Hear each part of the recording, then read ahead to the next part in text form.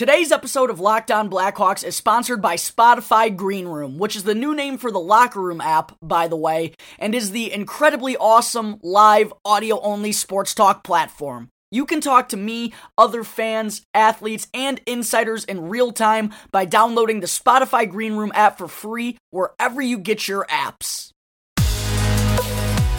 You're Locked On Blackhawks, your daily podcast on the Chicago Blackhawks. Part of the Locked On Podcast Network, your team every day.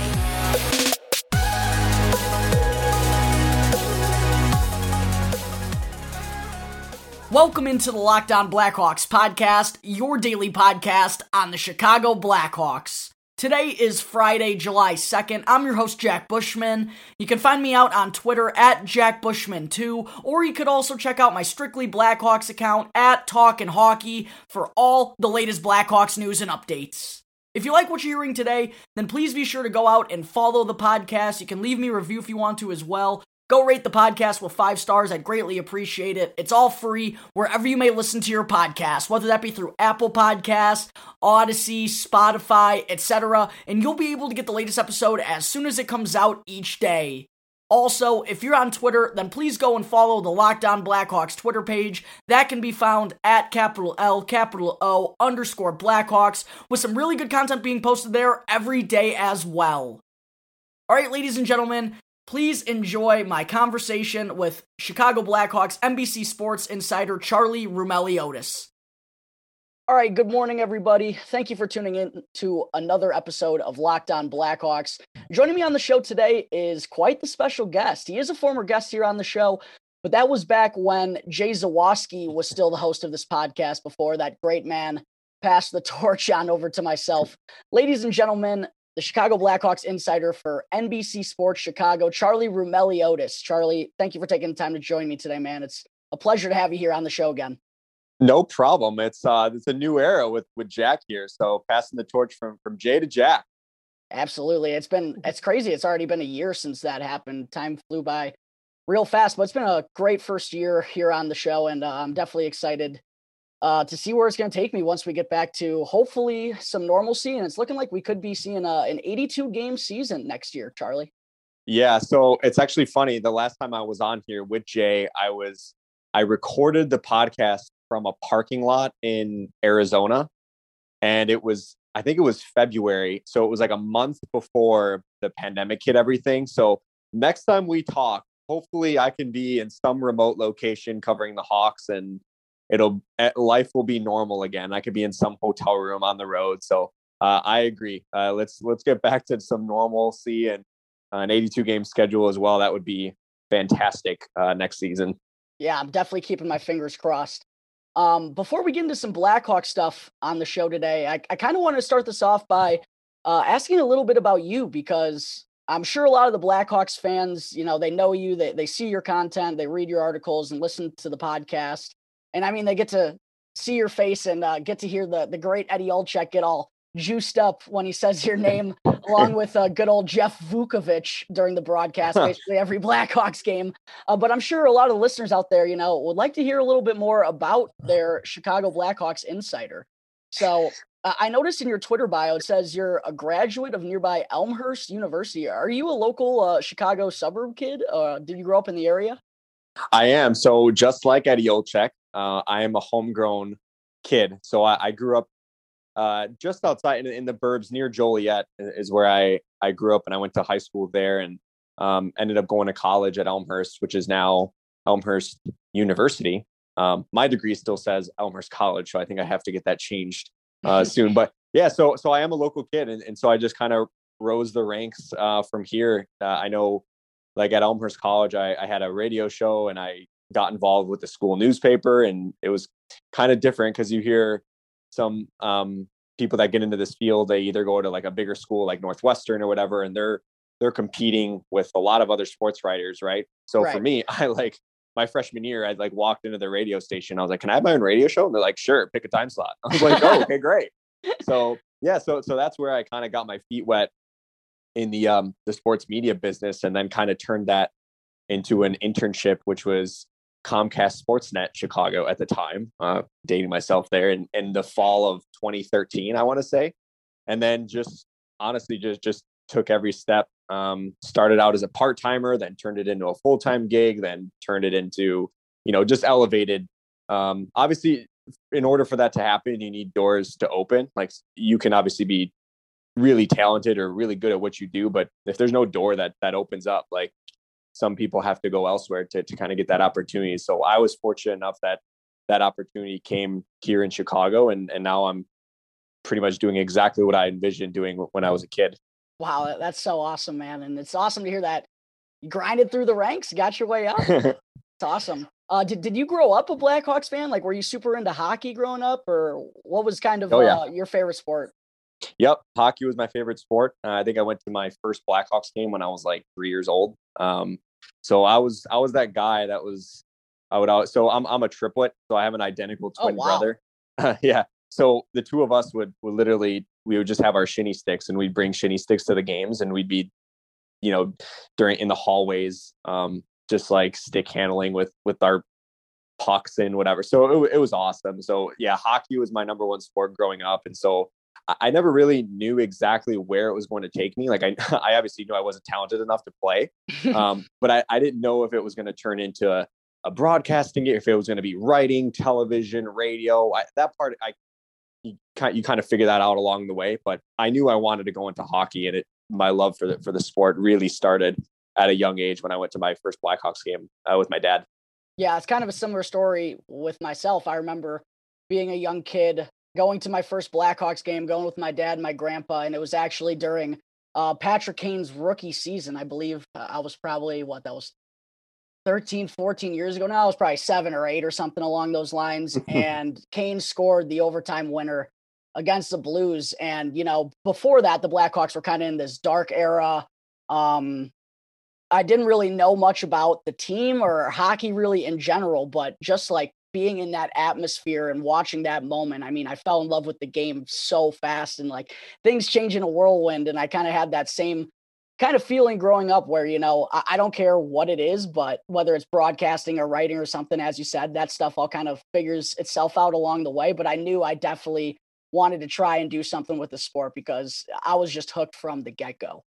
Yeah, it's great. And like, I think we're fortunate too. Some people may see it differently. Like, there are some writers that feel like, if you cover the team that you grew up cheering for, or, you were really a fan of growing up, that you have this biased opinion. But I see it differently, where I kind of grew up following the Blackhawks. So I kind of know, well, at least I feel like I know, like, inside and out the team, right? Whereas if you threw me in Pittsburgh and started covering the Penguins, like, I feel like I would have to do so much research, right? And I'd really have to be immersed into that environment for a long time for me to really get integrated into that culture. Whereas for me, like, just stepping into this role, I hope it doesn't reflect in my work, but like, I really try to stay unbiased. And I kind of let the fact that I grew up in Chicago to play to my strengths, and not really my weakness, as some it's different. It's honestly different for everyone, right? Like, right. if you, but I just try not to let it show in my work that, you could tell he grew up a Chicago kid and he's like, I really do try to be fair in my reporting, and I hope it reflects that too. Yeah, I try to do the same. Obviously, I mean, this is a show all about the Blackhawks, and I grew up a fan myself. But looking at the team, I try to keep it as partial and fair as I can, because, at the end of the day, your work's going to reflect upon that, and people are going to notice if you're saying some things that may be leaning a little bit towards your hometown team. But it's a little bit of a tough thing to not to do sometimes. Yeah. And it's funny though, too, because I remember going to games as a kid and just growing up too. I don't want people to get offended by this, but I always kind of got frustrated sitting with the fans. Like, I love sitting in the press box because it's more like I'm focused on the game. So like, being with the fans, you can be sitting next to meatballs, and like, I just never really enjoy, like, I was more of like, I just don't bother me. Like, I want to watch the game and like critically think about what's going on. So in a way, it's kind of nice being able to see it through my view right now. Whereas when I was with a fan, I was just like, I'd rather just sit in my room and watch this right by myself without anyone bothering me. So it works out in the end. Yeah, I definitely feel you on that level. I also definitely wanted to ask you, I'm sure you've done, a lot of cool interviews and met a lot of, extraordinary individuals as part of your job, but what's been, I guess, the coolest or like the most unique experience in your mind that you've got to do as part of this job? Yeah, that's a good question. So I remember, let's rewind back to the 2015 Stanley Cup final. That was really when I had my first major breakthrough. Tracy Myers was the Blackhawks insider at the time, and we had a secondary writer, and I was kind of like the third person that was, covering the team, but I was really doing it from the office. I wasn't really doing it from, the arenas or anything. Mm-hmm. And the second writer ended up leaving mid playoff run to accept a different job, which it wasn't even in the sports industry. It was a different industry. And so, yeah, so it was basically like we only had one writer covering the Stanley Cup run. And so I really tried to push to be that second person to help. But I was like straight out of college. Like I was 23 years old. Right. And they were like, there's no way like they're going to send me to cover the Western Conference final and Stanley Cup final if they get there. But anyways, I ended up really pushing for that. And I did. And I was so nervous. Like I was like, I shouldn't be here right now, but like I just kind of made the most of it. Right. But I remember there was one interview during, I believe it was Game 6, right after Game 6 of the Western Conference final, where the Blackhawks, I believe they were down 3-2 in the series, and they tied up at 3-3, and they're going back to Anaheim for a Game 7, and there was this big giant media. Basically like you had to like raise your hand, and then like they would bring you a microphone and you would have to ask your question in front of everyone. And so I'm looking at some of my favorite reporters like Bob McKenzie and Darren Dreger, and they're sitting there in the room, and I'm just like, I'm sweating. Oh my God. And I remember asking Bruce Boudreau, like, what have you guys learned from the previous Game 7 letdowns that you can take into this Game 7 going into this year? And I remember him saying a quote. He was like, well, like in the prior years, we were a bunch of nervous Nellies. So hopefully, this year we're different. And I remember seeing a bunch of the writers tweet that quote out, and it made me feel so like relieved that I was like, wow, like they're using a question of mine, or like the answer to my question, like on their stories. So that was like, kind of like my breaking in moment where I'm like, oh my gosh, that was so relieving to know that I asked a good question when my turn came. Right. And a little bit of a nerve-wracking question too, like saying like the previous Game 7 letdowns, not letting Brucey go easy. Yeah, exactly. And it was nervous because they're probably like, who is this guy? Who let this college student in? And, you're sitting next to like some really well-respected reporters. And I was like, and I also didn't want to, I was obviously there representing NBC Sports Chicago, but I was also representing Tracy, who was the Blackhawks insider at the time. And I was like, oh my God, I don't want to let her down either, that if I asked a bad question and it looks bad on our company. So I was a little bit proud of myself after that. And it was like a weight lifted off my shoulders when I got it out okay. Wow, that's pretty funny. All right, you ready to transition to a little bit of Blackhawk stuff? Let's do it. Awesome. I guess we could start with just your overall thoughts on the 2021 campaign. I know that's kind of vague, but it was a year filled with many ups and downs. But what was kind of just your biggest takeaway from the year overall, the first of the Blackhawks being in this official rebuilding stage?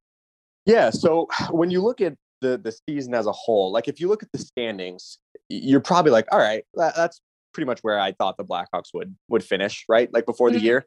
Yeah. But then you look at, for me, it's about the individuals that flourished, right? Like there were so many positives, whether it was Kevin Lankinen emerging as a potential number one early in the season, whether it was Brandon Hagel coming out of nowhere, Wyatt Kalynuk later in the year really establishing himself, and Alex DeBrincat really bouncing back. So like there were so many positives on an individual basis that I feel like the organization can hang their hat on moving forward. Now that next step is, can they make that next step as a team? Can it reflect in the team standings? And can they put it all together? And I know obviously they were without Jonathan Taves this season, and Andrew Shaw got hurt, and they were dealing with a bunch of injuries, and even to the blue line later in the year where it seemed like every game they were playing with five defensemen. So I think that taking that next step is they're trying to take the individual success that they had this year and translating it into team success next season so that it can translate into the standings. So I think that's something that I'm certainly, I think the organization, I think the fan base as well is kind of hoping that's the next step where you can put it all together, or at least start to put it all together next year. Yeah, that's kind of how I feel about it too. I thought this year was really about finding what pieces of the puzzle we already have and what pieces of the puzzle we still kind of need to go out and get or see, what we need to either draft or try and trade for going forward as we try to get the adequate help around those pieces that we already have at the moment. I thought that was kind of just really what the season was about. You can chalk up the wins and losses to what they were. But overall, for the first year of a rebuild, I mean, I think this was a positive step in the right direction just because we saw so many young guys flourish. As you said, Kevin Lankinen potentially being the future number one goaltender here, keeping my fingers crossed when I say that. Brandon Hagel coming out of nowhere. Pia Suter, even, he had got some couple votes in the Calder Trophy voting this year. So I thought it was really, when you look at things other than the standings and the wins and losses, like you said, I think this was a step in the right direction. You feel the same? Yeah, I do. Only because I feel like they can kind of go into next year saying, okay, we feel like we know who Brandon Hagel is as a player. Maybe we plug him in here, right? Mm-hmm. Whereas it would have been different if if some guys flourish, but some guys were like, hey man, they need some more time in Rockford. But like a lot of the guys that they brought up really like didn't look out of place. So like you threw them into the deep end right away, and it feels like they didn't, they weren't swimming above their head. So I feel like you can definitely go into next season, trying to piece together this puzzle, and maybe it fits better going into the off season where you're like, okay, what holes do we need to plug in, knowing that we have some of these guys that really took the next step this year. Right. And talking about finding some of those potential other pieces to the puzzle, moving into some off-season stuff. Charlie, honestly, I think this could be a lot busier of a summer for the Chicago Blackhawks than a lot of people are talking about. I mean, there's clearly a logjam at the forward position, particularly at center, and then they're also rumored to be on the hunt for a future number one defenseman potentially. And I guess we can kind of start there. Looking at the potential options for the Hawks this summer, we've heard obviously a lot about Seth Jones wanting out of Columbus. Then there's also Dougie Hamilton expected to hit the free agent market. And then as is veteran blue liner Alec Martinez. Do you see any of these three guys being legitimate options for the Blackhawks this summer? And if so, how do you think it would rank out of those three, like 1, 2, and 3? Who do you think is most likely and least likely?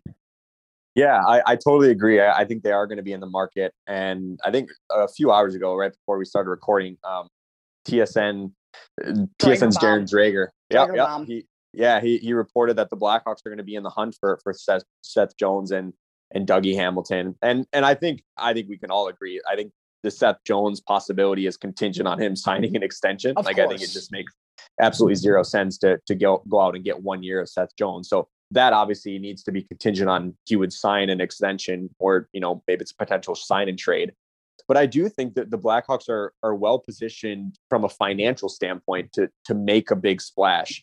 And I know they have Patrick Kane and Jonathan Toews at 10.5, and you have Alex DeBrincat, who's seemingly going to get a new contract here in the blink of an eye after the 2023 season. So I don't want to say that they can go out and spend so much money on all these players, but I do feel like they're well positioned, especially too with Brent Seabrook and Andrew Shaw now on LTIR, where they have some flexibility. Now, I know you can't really do much with it. They have to use it in the off season or in season, but there is some wiggle room where you can have this financial flexibility. So that'll be interesting.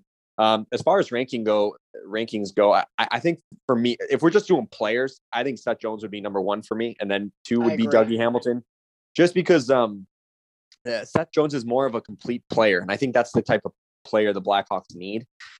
They have a lot of puck moving guys right now with Adam Boqvist and Wyatt Kalynuk and Ian Mitchell. Like, a lot of those guys are puck movers, but they don't really have that shut down complete defenseman. Like, Connor Murphy is a really good shutdown defenseman, but he doesn't have a ton of offensive upside. So we're looking at a guy like Seth Jones, like he's a guy that would be like, all right, he would fit the system because you bring in a Dougie Hamilton and you're certainly going to score a lot more goals and the offense is going to uptick. But we know where the Blackhawks have been at the bottom of the league for the last 3 years. And that's, giving up those high danger and scoring chances. Right. So I think a guy like Seth Jones would really help in that department as well as the offensive side of things.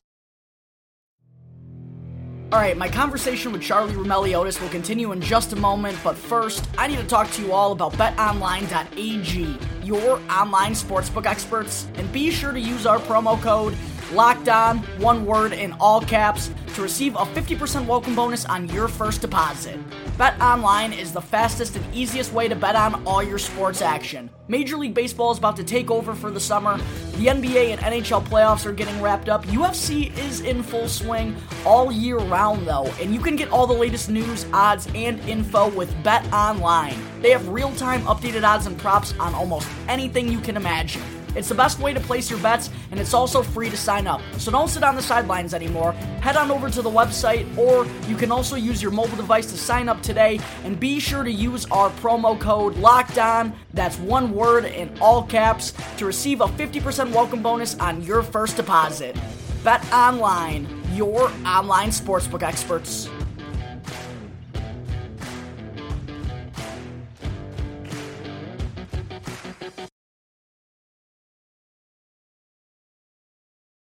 Yeah, I completely agree. I just think Seth's more of the defenseman that this team is in need of at the moment. I completely agree. If Dougie Hamilton were to sign here, he would come in and be our number one defenseman.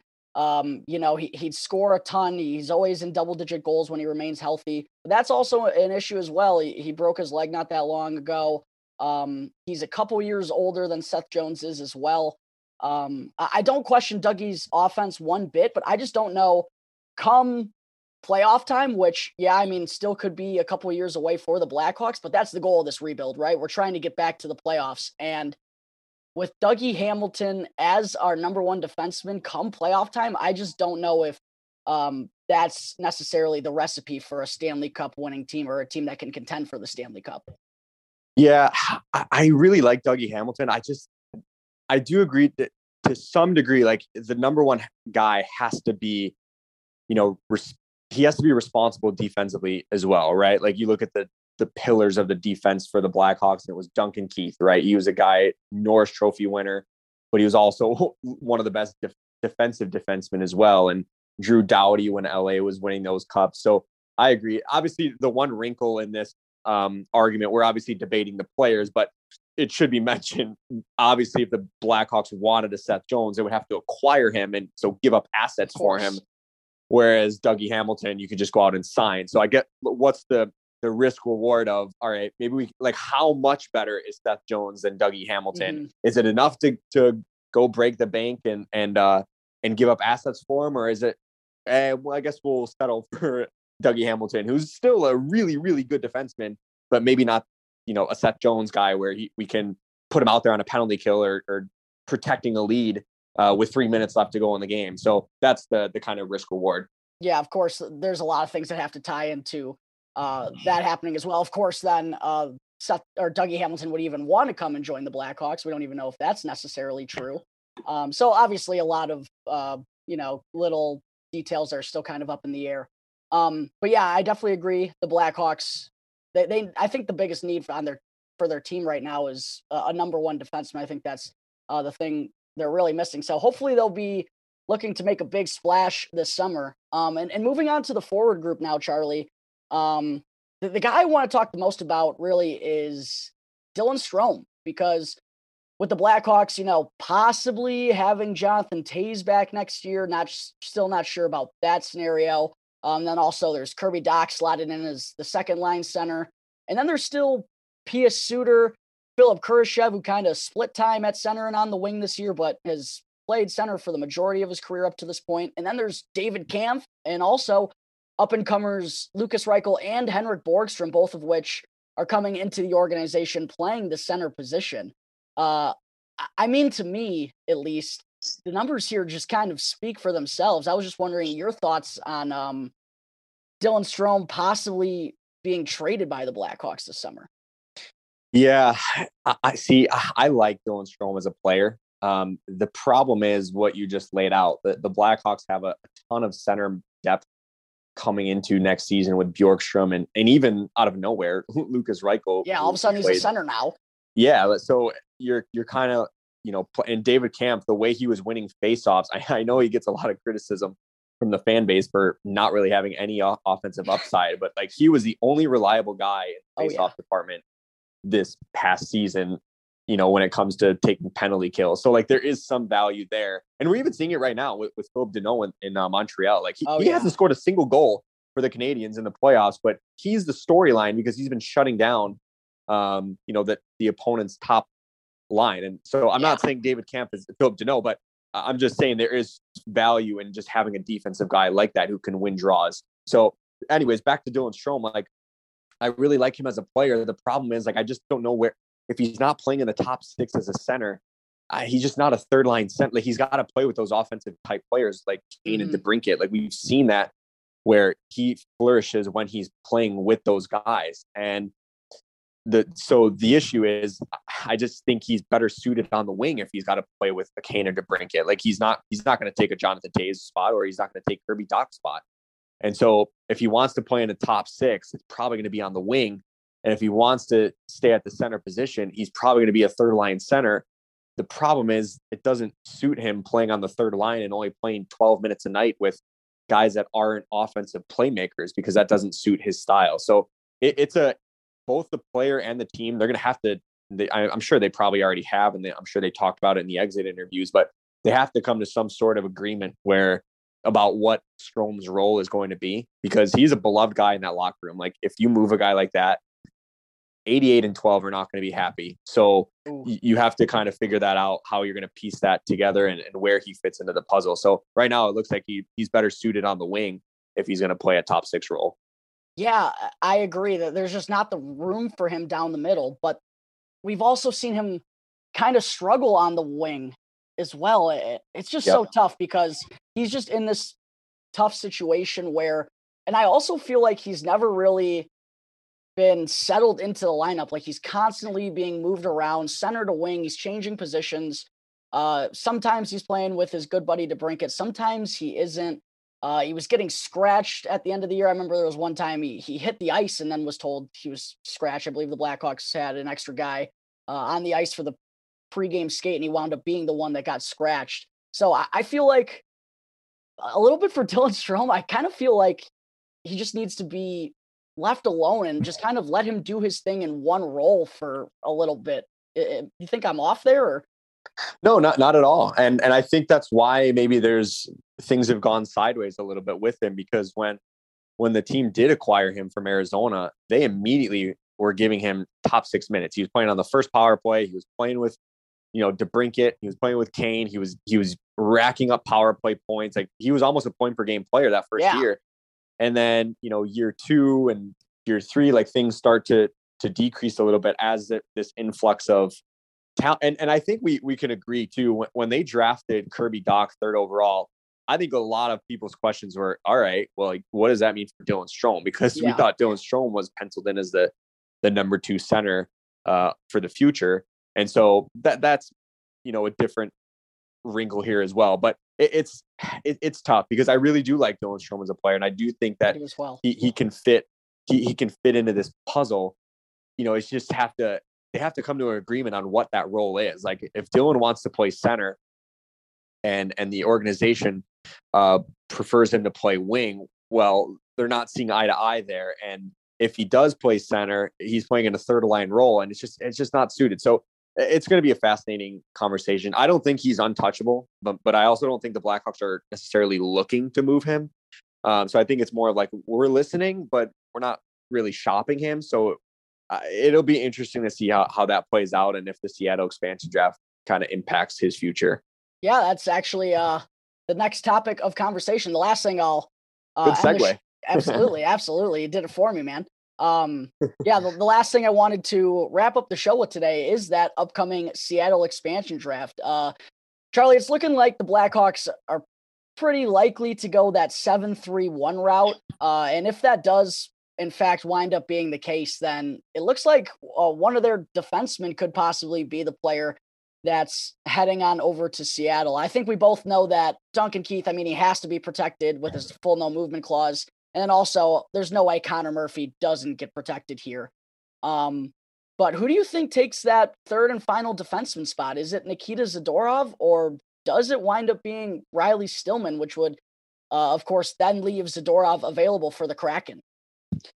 Yeah, it's a good question. And I think the Blackhawks have been pretty well positioned for this draft when you look at some of the developments over the last couple months, where they're not going to have to protect Brent Seabrook. They're not going to have to protect Andrew Shaw. And now they're not going to have to protect Alex Nylander. Right. So, and then you have all these rookies that are first or second year player. It's kind of funny that like Brandon Hagel has to be protected, but like a Kirby Dach or a Dominic Kubalik doesn't. And it feels like they've been on the team way longer. Yeah, it's weird. And they have, but obviously the contract, it's interesting. So yeah, it's a good question. Ron Francis is obviously running Seattle, so he does have that connection. I believe he was in Carolina when Calvin DeHaan was there. Ooh. And when he signed there. So if, the Blackhawks do say like, hey, here's a Calvin, I just don't know how it's going to pan out. If you subtract from your roster and Seattle takes a Calvin DeHaan, yeah, you get, you free up $4.5 million, but you're also like, all right, well, Calvin DeHaan was a top 4 guy on a blue line that was really young. So it's like, who are you replacing him with? Because Nikita Zadorov obviously kind of fell into the doghouse in the second half of the year. So it's like, does he slot into that role? I don't know. We obviously touched on the topic at the beginning with Seth Jones or Dougie Hamilton. So there is room where, maybe you do clear out, you expose a Calvin DeHaan and he gets taken, and you use that extra salary to go out and sign a Dougie Hamilton or whatever. But I think they're in pretty good position not to lose a really good player when we were maybe doing this a few months ago. We're like, all right, well, they're going to have to protect Shaw. They're going to have to protect Seabrook. They're going to have to protect Nylander. And then we're leaving guys like Dylan Strome available. So they're it sounds like they're in pretty good position. Now we'll see if they make any moves beforehand to we obviously know what Vegas did, leveraging their cap space and leveraging their, it's going to be super interesting this draft, because so many teams are probably going to be looking to unload contracts because of COVID. Because of COVID and just the salary cap. It sure sounds like the salary cap is going to stay flat for like the next 3-4 years. That's like, Seattle is really the only team that could take those bad contracts. Yeah, they're probably licking their chops.